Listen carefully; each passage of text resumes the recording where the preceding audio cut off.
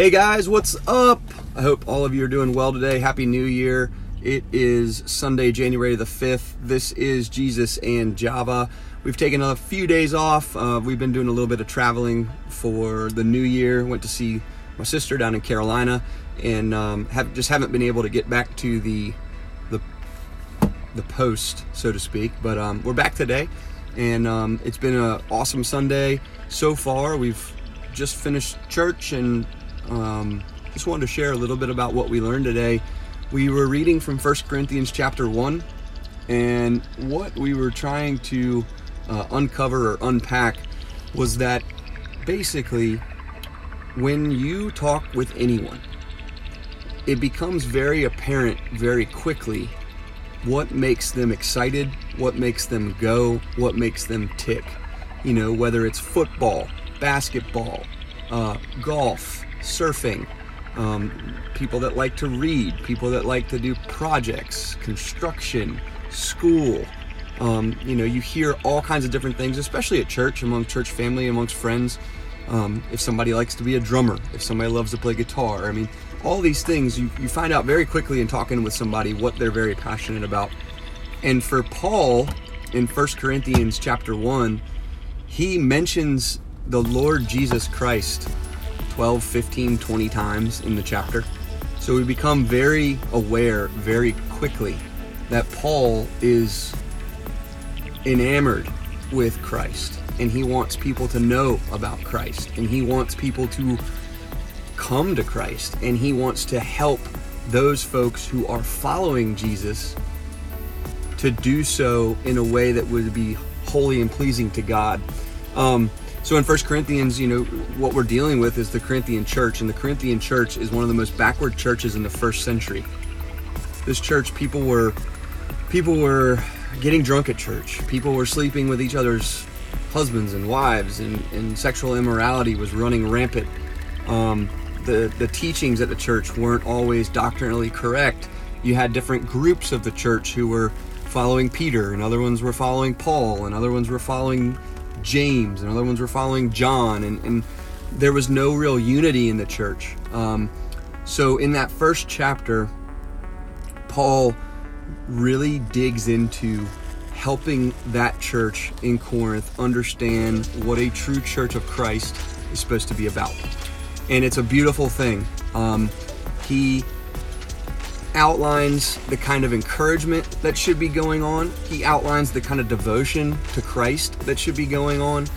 And he outlines the kind of commitment to sharing the gospel and growing in Christ together that needs to be going on, that's not going on. And what a wake-up call to every local church. What a wake-up call to the particular church that I'm a part of. I think this year in 2020, one of my main goals in ministry, if you want to call it that, is I want to help other people know and follow Christ fully.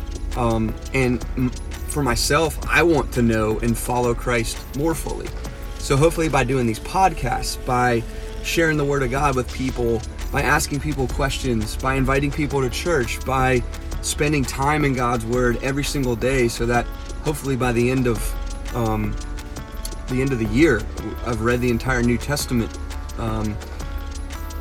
Just doing those things to the glory of God, but doing them so that the church universal and so that the local church might be built up and encouraged no matter what comes its way.